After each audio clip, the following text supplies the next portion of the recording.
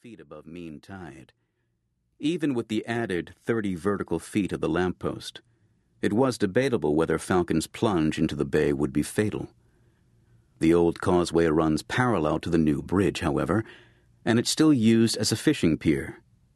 100-foot swan dive onto solid concrete wouldn't be pretty, especially on live television. "You ready to punt yet, Paolo?" The voice came from over Vince's left shoulder, and he recognized the speaker as Juan Chavez, SWAT team coordinator. Vince cut off his megaphone. "Let's talk to the chief." The walk back to the police van was clear of obstacles, and Vince had memorized the way. His long white walking stick was almost unnecessary. He and Chavez entered the van through the side door and sat across from one another in the rear captain's chairs. An officer outside the van slid the door closed as Chavez dialed headquarters on an encrypted telephone. The call went directly to Miami's chief of police, who was watching the standoff on television. Her first words weren't exactly the vote of confidence Vince needed. "It's been over 2 hours now, Paolo. I'm not seeing much progress. It took me almost twice that long to talk him down from the Golden Glades flyover last winter." "I understand that," said the chief. "I guess what I'm asking is, are you comfortable doing this? Now that I'm blind, you mean? Don't get me wrong, I'm glad you decided to stay with the force and teach at the academy. I called you back into the field because you have a history with this guy, but the last thing I want to do is to put you in a situation that you don't think you can handle. I can handle it fine, Chief." "Great, but time is a factor. I shouldn't have to remind you that no one in Miami keeps gloves in the glove compartment. If this sucker doesn't climb down soon, one of those stranded motorists is going to reach for his revolver and take him out for us." "I say we move in now," said Chavez. Vince said, "Don't you think a .308 caliber custom-built thunderstick is a bit of overkill against a homeless guy perched on a lamppost?" "No one's talking about a sniper shot.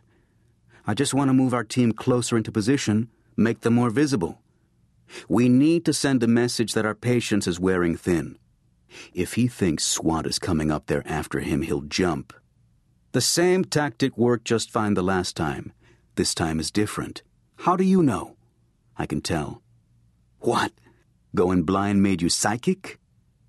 That made Vince blink, but dark sunglasses hid plenty of pain. "Shove it, Chavez." "All right, fellas, knock it off," said the chief. "I'm serious," said Chavez. "This isn't the first time we've had to deal with a homeless guy threatening to hurt himself. 9 times out of 10, they just want a little attention. I'd like to know what makes Paolo think this is the real deal." "That seems like a fair question," said the chief. "All right," said Vince. "For one, it may be his 3rd time up on a bridge, but it's the first time that Falcon has made a specific demand, and it's a fairly rational one at that. It's not as if he wants us to make the bubble people stop stealing his thoughts. Just as important, he set a time limit. A short one, 15 minutes. You factor in the stress in his voice, and you've got a man on the edge." "Wait a minute," said Chavez.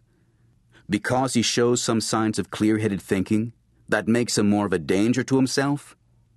"In some ways, yes. The only way Falcon climbs down from that lamppost is if he gives up on his demand to talk to the mayor's daughter.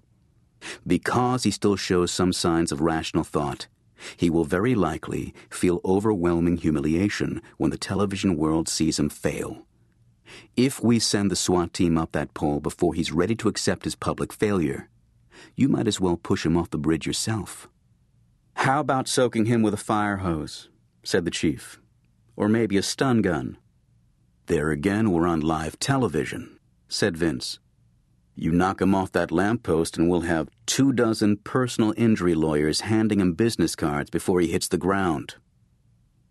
There was silence, each officer thinking it through. Finally, the chief said, "I suppose we could promise to give him what he wants." "You mean, let him talk to the mayor's daughter?" said Vince. "No, I said promise it. That's his only demand, right?" "Bad move," said Vince. "A negotiator never..."